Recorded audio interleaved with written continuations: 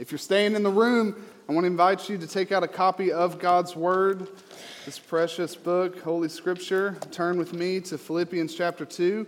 The order of that, if you have a Bible, get it out. If you don't have a Bible and someone next to you does have a Bible, ask them if you can look off of their copy of God's Word. If neither of you have a Bible, you can get out a phone and you can get out the Bible app. If all of that fails, then you can use the screens that are behind me. We'll have some scripture on the screens. But what I want, and the reason I say that every week, is I want you to dig in. I want your face. I would rather see the tops of your head than to see your eyes, because I want you to be diving into God's Word with me. This is, as we're going to see in this passage, this is the Word of life.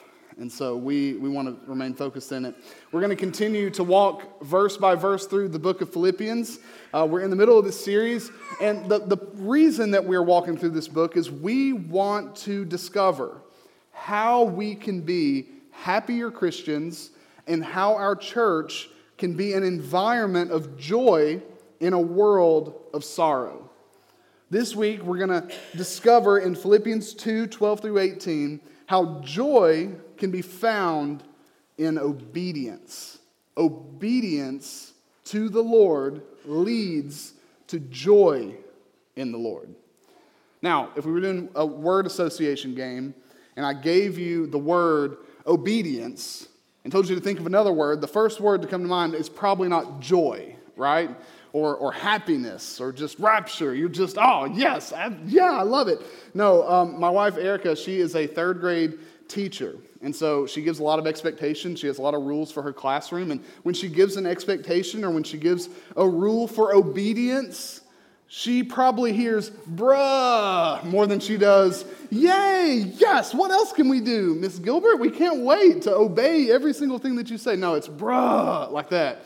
And that's a new one, by the way. I never used that word growing up. So Erica, she told me, surely you never talk to your parents or teachers like that. And I was like, next question, please. I'd rather no comment on that. But I do see your point. That is not good. But children, they don't like to obey. And for us, we don't tend to just we can't wait to obey the next command. That's not typically how we think of obedience. The Christian life is more like those third graders in her class. Now, some of us are eager to obey, but maybe we're doing it because we feel this inner guilt that we have to prove ourselves worthy of God's love. And so maybe we either grew up in a church tradition or we just have a faulty logic when it comes to the Christian life, and we think that in order for God to love me, and in order for God to save me, in order for me to have eternal life and to have hope after death, the only way for that to happen is I have to live up to my end of the deal. God sent Jesus, I have to obey him at every turn. And if I obey him enough, then he'll accept me. And so maybe some of you think of obedience like that. And then on the flip side, there are those of us who think of obedience as something that just really doesn't have much of a place in the Christian life. Jesus is my obedience. He is my righteousness. We take these truths and we twist them and we say, it really doesn't matter how I live. Sure, it's good sometimes to obey God's word, but I don't have to because Jesus obeyed it for me. That's also faulty. Paul gives us something different. I should have titled the sermon series, Surprised by Joy. C.S. Lewis stole the title, so I couldn't. That's already trademarked. No, I should have, because that's what keeps happening to me as I study Philippians. And I'm not surprised that God wants us to be joyful. I'm not surprised by that. When you read the Old Testament and you read the New Testament and you see the character of God, it is not a surprise that a God of joy wants his people to be joyful. What I continue to be surprised by are the sources of joy. What have we seen so far? There is joy to be had in the fact of the church. The church? There's joy in the midst of people who are sinful and have very little in common other than Jesus. There's joy in the fact that this group of people comes together. Yeah, there's joy in that. Suffering? There's joy to be found in hardship, in trials, and suffering. It's a strange logic, and that continues today. The way that Paul calls us to a life of obedience in this passage shows us that there is joy to be found in it. And we're going to learn 3 things this morning about obedience and hopefully leave motivated to obey the Lord, not out of guilt, but for the sake of more joy in Him. 3 things we're going to learn this morning. First, we're going to learn how obedience works. How obedience works. Second, we're going to learn what obedience does, the effect that it has. And then third, we're going to learn what obedience requires. So how it works, what it does, and what it requires of us. Okay, first, how obedience works. If you have been journeying with us through Philippians, we know that Paul has just walked us through the example that Jesus has set for us through his death and resurrection. That glorious passage in Philippians 2, especially from verse 5 to verse 11. Jesus, we saw, is our ultimate example of the kind of humility that builds us up together as a church. As God, we saw that Jesus emptied himself. As a man, we saw that Jesus humbled himself. And in his state of humiliation, we've seen that Jesus isn't just the ultimate example of humility. Jesus is also the ultimate example of obedience. Paul wrote in that section that Jesus became obedient to the point of death, even death on a cross, which is why he begins this section in verse 12. If you look down in your Bible or on your friend's Bible or on your phone or then on the screen in verse 12, that's why he begins verse 12 with the word therefore. On the basis of Jesus, the God-man who humbled himself in obedience to the point of death and then was exalted as the sovereign Lord of heaven and earth through resurrection, Paul turns back to the Philippians' daily lives as Christians. He says, let me get really practical now. We've done some theology, now let's get practical. He says, therefore, my beloved, as you have always obeyed, so now, not only in my presence, but much more in my absence, work out your own salvation with fear and trembling. Paul's saying, since Jesus set forth the ultimate example of obedience, go and do likewise. Obey now as you have before. Keep obeying the Lord.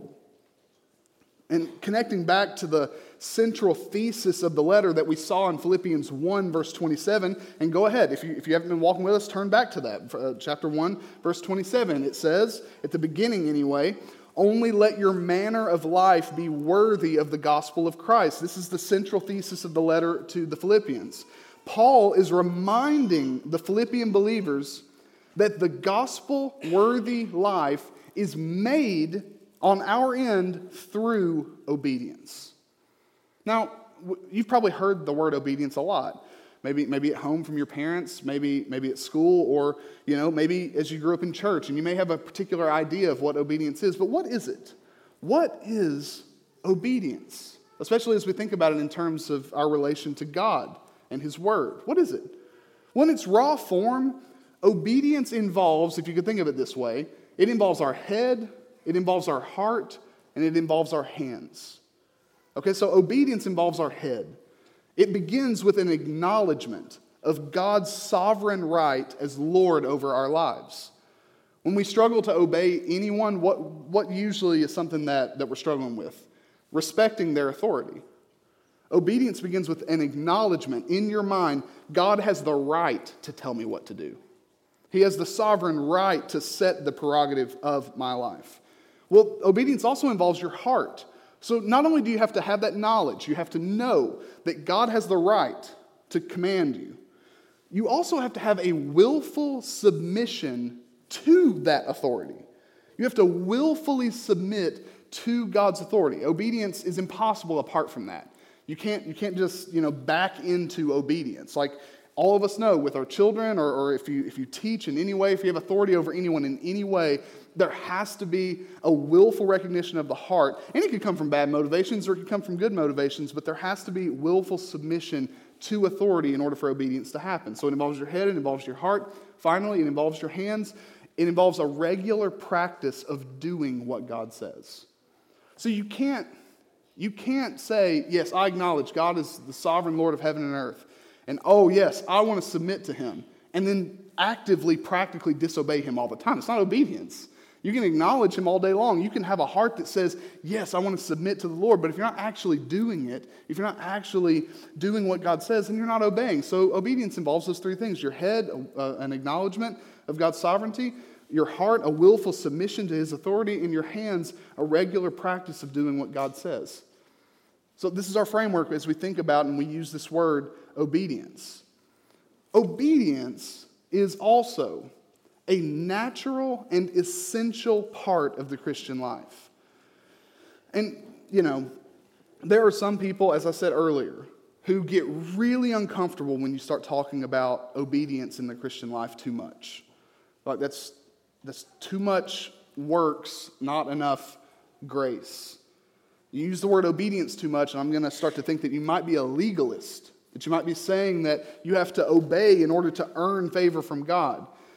That thought never entered into the mind of the Apostle Paul, that obedience was somehow a taboo word for the Christian life. It was a natural, essential part of the Christian life for Paul. That's why he says, "Beloved, as you have always obeyed." He's commending them.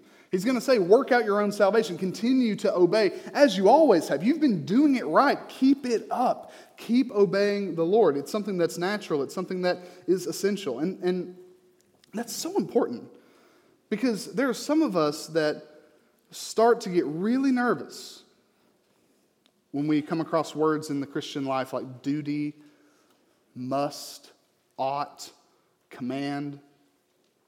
And we don't really know what to do with it because our logic is twisted.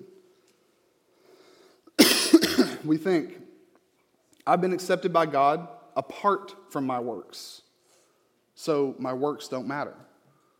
Paul steps in and he says, no, you don't understand what's going on here.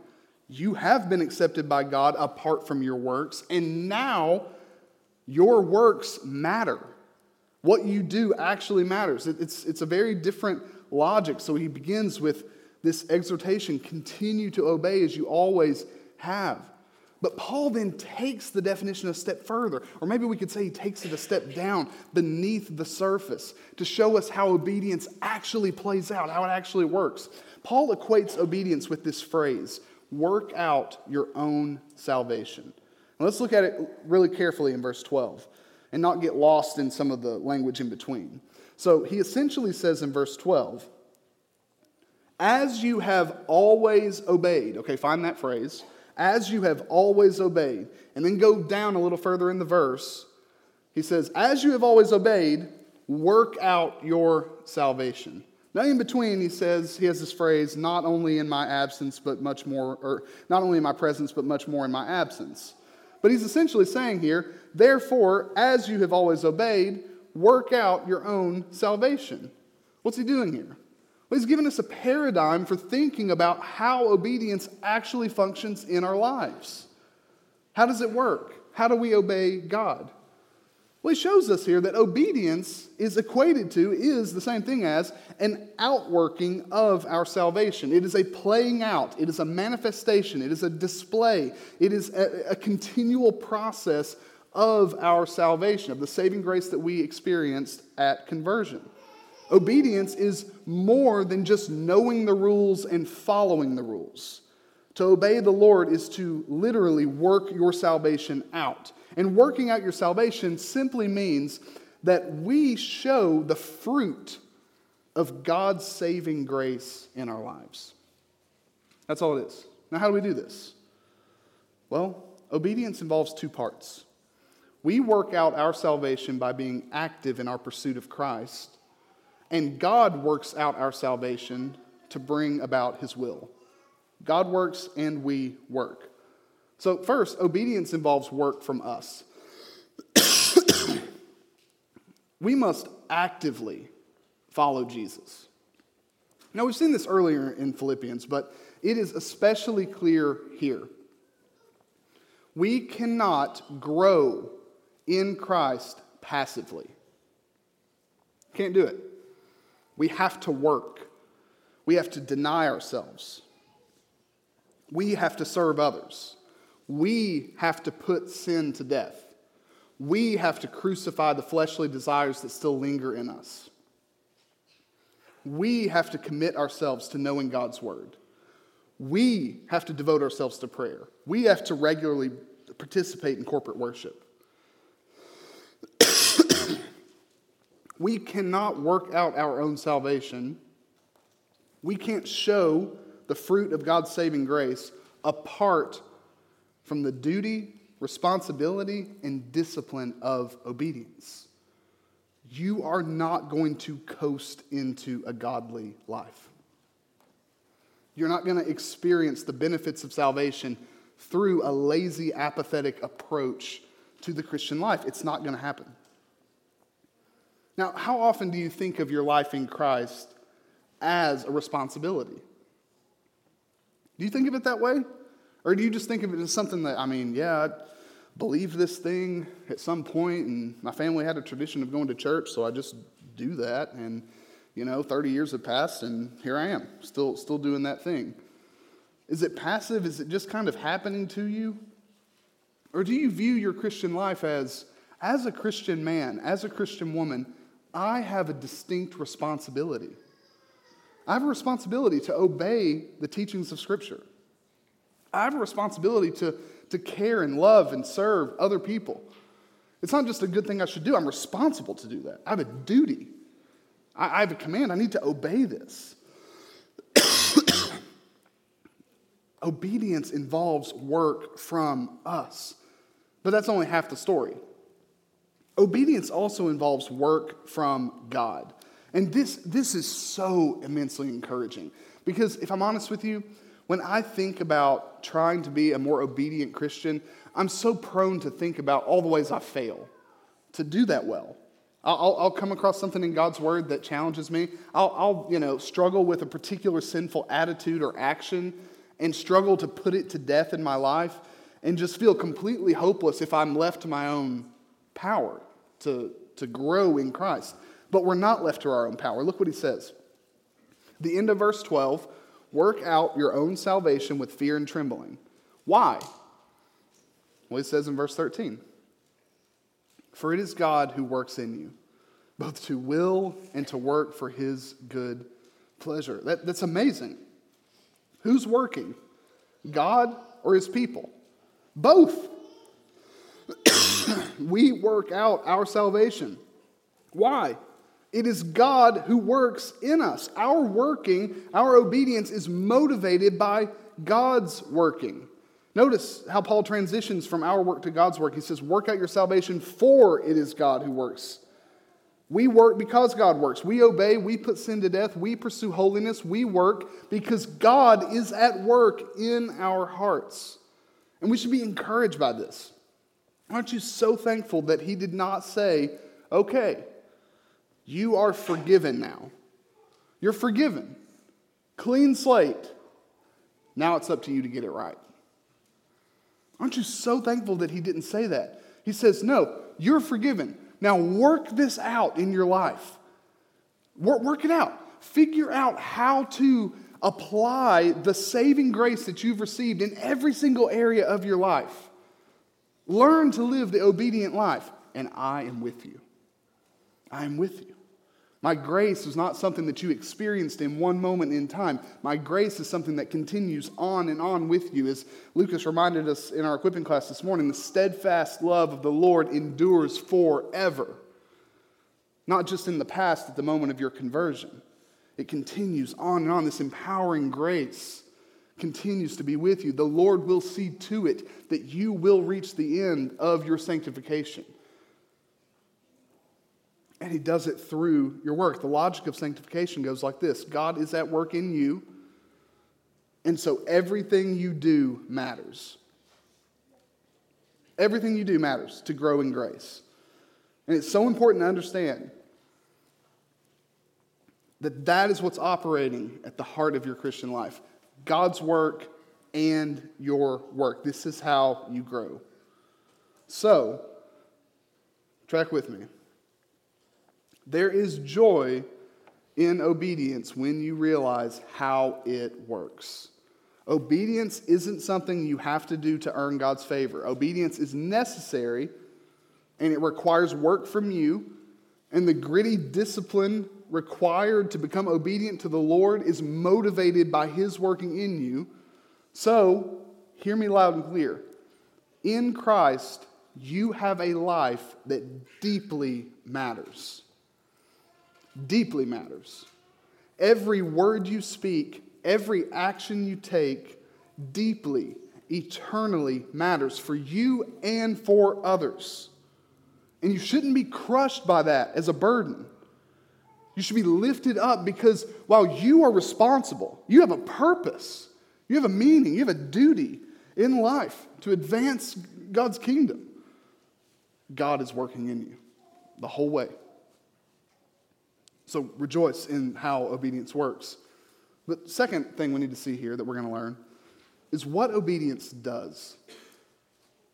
Now, when you develop a life of obedience, there are particular outcomes that follow.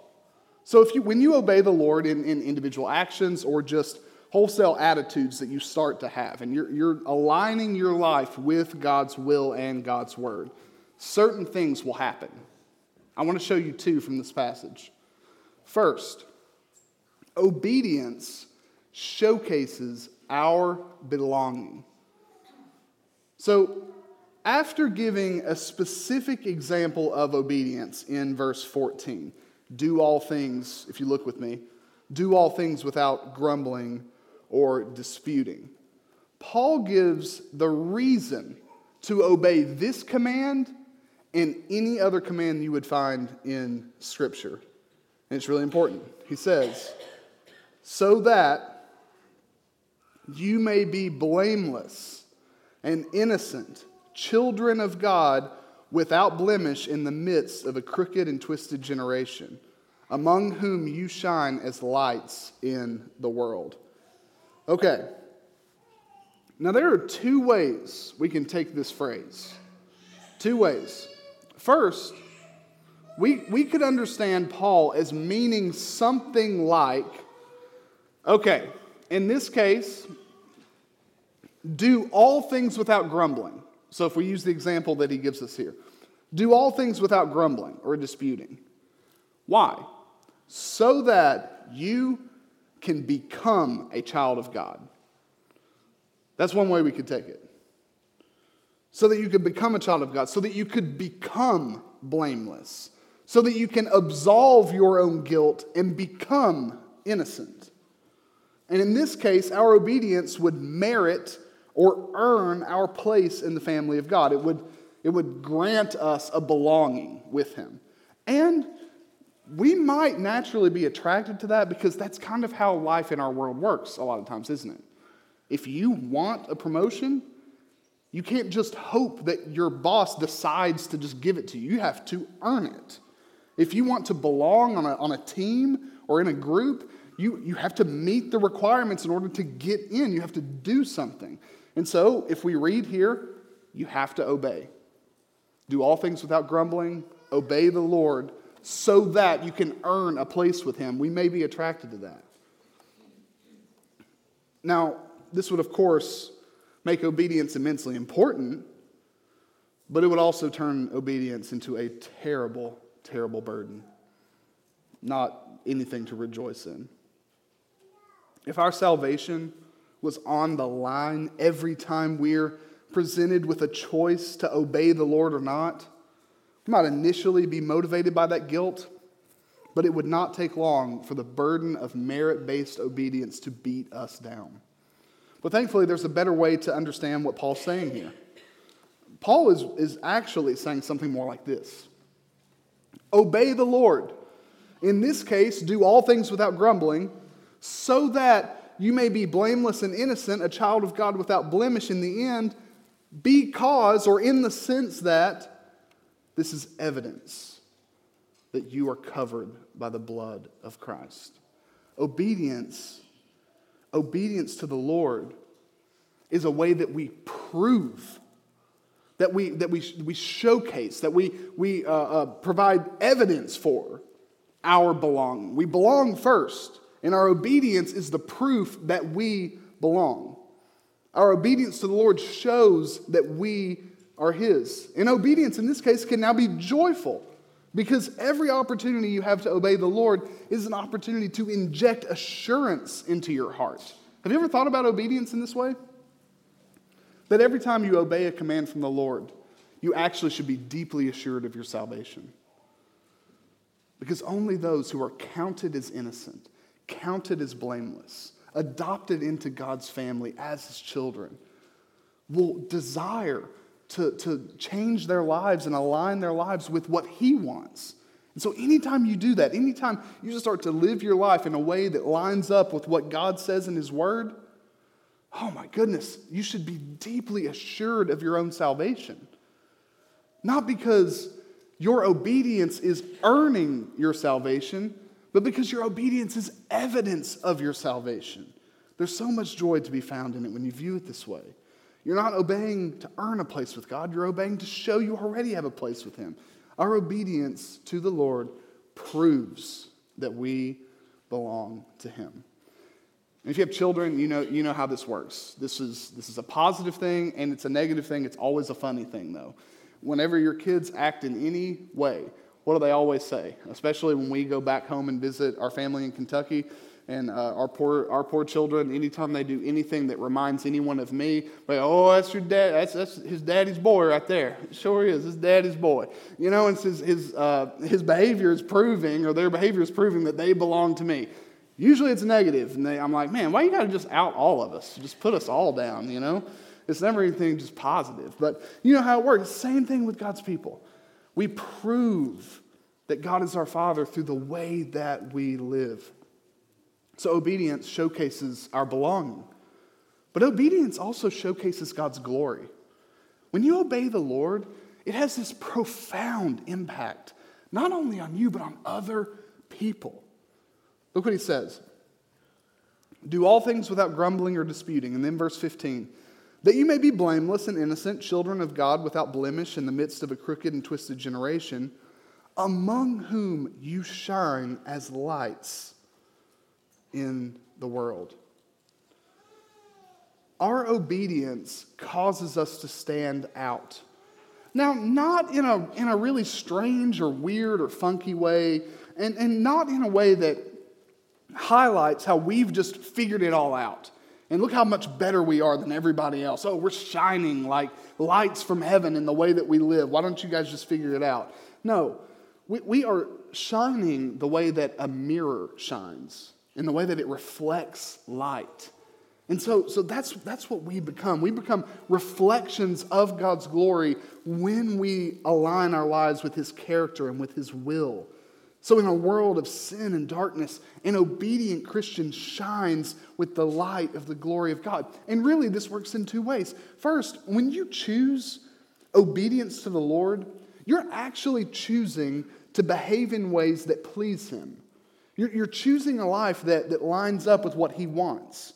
And you're often resisting the ways of the world or the will of your own sinful flesh. Obedience chooses gratitude over grumbling.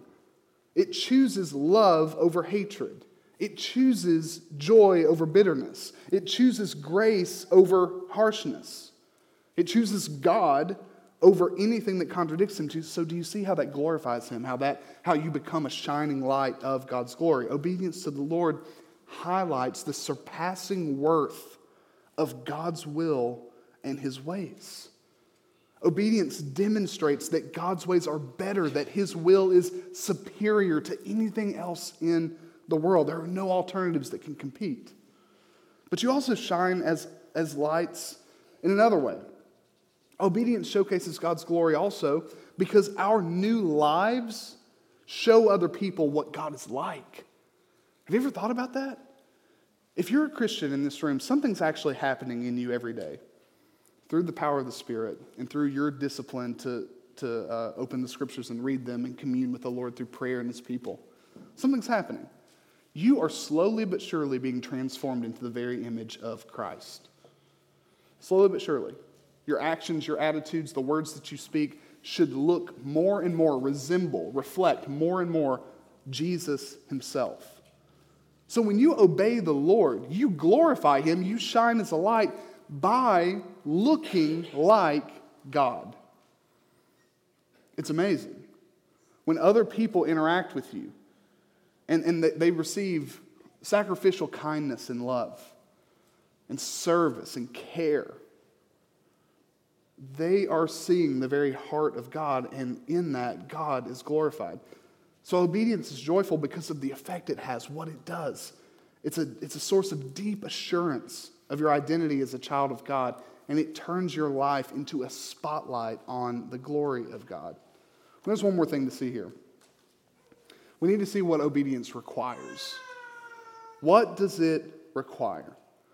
How can we actually practically live a more obedient life? Because it's beautiful how it works. It's amazing.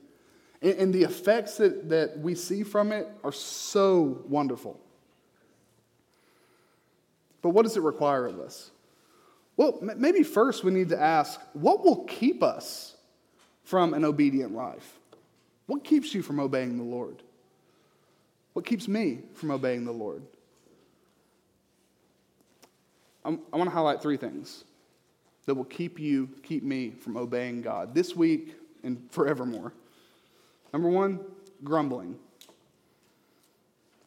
A grumbling heart will always and forever struggle to be an obedient heart before the Lord. Grumbling. Number two, apathy. Apathy. Few things are more paralyzing than apathy when it comes to obeying the Lord. And the third thing, comfort. Grumbling, apathy, and comfort will keep you from obeying the Lord almost more than anything else. Now, what's interesting about that is Paul offers three countercultural attitudes of the heart that will be required for us to live obediently, that contradicts each of these problems that we have. Obedience, according to Paul, essentially requires three things: grateful hearts, commitment to God's word, and sacrifice. Gratitude, commitment, and sacrifice.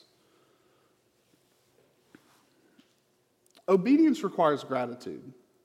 And I'm very glad that it does, because we are very prone to grumble. Verse 14 is actually a bit surprising. It comes in, it's a little bit of a shock. He's just given us a framework for thinking about sanctification. We work out our salvation as God who has saved us continues to work in us. And then Paul says this: do all things without grumbling or disputing. Now, he doesn't tell us to do anything. You notice that? There's not a single thing that Paul says for us to actively do. All he says is, do all things. In anything that you would ever do. How humbling is that, by the way? In anything that you would ever do it without grumbling. Not even going to give you examples, Paul says. Just in anything. In all things, do it without grumbling.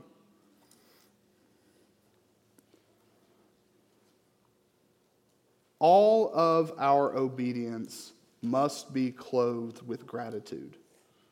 This language actually calls the familiar Bible reader back to the Israelites. The Israelites in their many years wandering through the wilderness. Do you remember why the people of Israel took so long to possess the promised land? Do you remember why? They continually faced and put themselves under the judgment of the Lord. Do you know why? And we would often say, well, their disobedience. They disobeyed the Lord. They broke the covenant with him. You know what's interesting about that? Paul actually says in 1 Corinthians 10 that one big factor to their failure to possess the promised land was their grumbling. Their grumbling, their complaining, their lack of contentment in the Lord and what he was providing for them. A grumbling, complaining, and if we take the word disputing and we say quarrelsome, a grumbling, complaining, quarrelsome heart will always struggle to submit in trust and obedience to the Lord. Again, we know this with our children. If you remember being a teenager, how that was, what was often the biggest conflicts you had with your parents? You didn't want to do what they said, but it usually was in the context of you griping and complaining about whatever it is that they're expecting you to do. Why is that? Why is that so common? Why is griping, complaining, grumbling like hand in hand with disobedience? A grumbling heart can't submit. It can't. A grumbling heart cannot simply trust that the will of another is better than their own. Whenever we find ourselves grumbling, we are telling God and we're telling others and we're telling ourselves that our hearts are not content. We're not okay with the way things are, and that we know a better path or future for us. So simple gratitude for what the Lord has granted, simple gratitude for where He has us in life, helps us obey regardless of the circumstances we face. And this was important for the Philippians to realize because they were already suffering, and they would soon face even worse persecution. It would have been tempting and understandable if they had been given over to grumbling. And some of your own grumbling may be understandable. If you're just complaining a lot right now and you told me why you were, I might say, I get it. I get it. That's really hard. I get it. That's really frustrating. But the truth of the matter is, it will never serve you. And it will never serve others. Grumbling always keeps us wandering in the wilderness, far from God's will and His ways.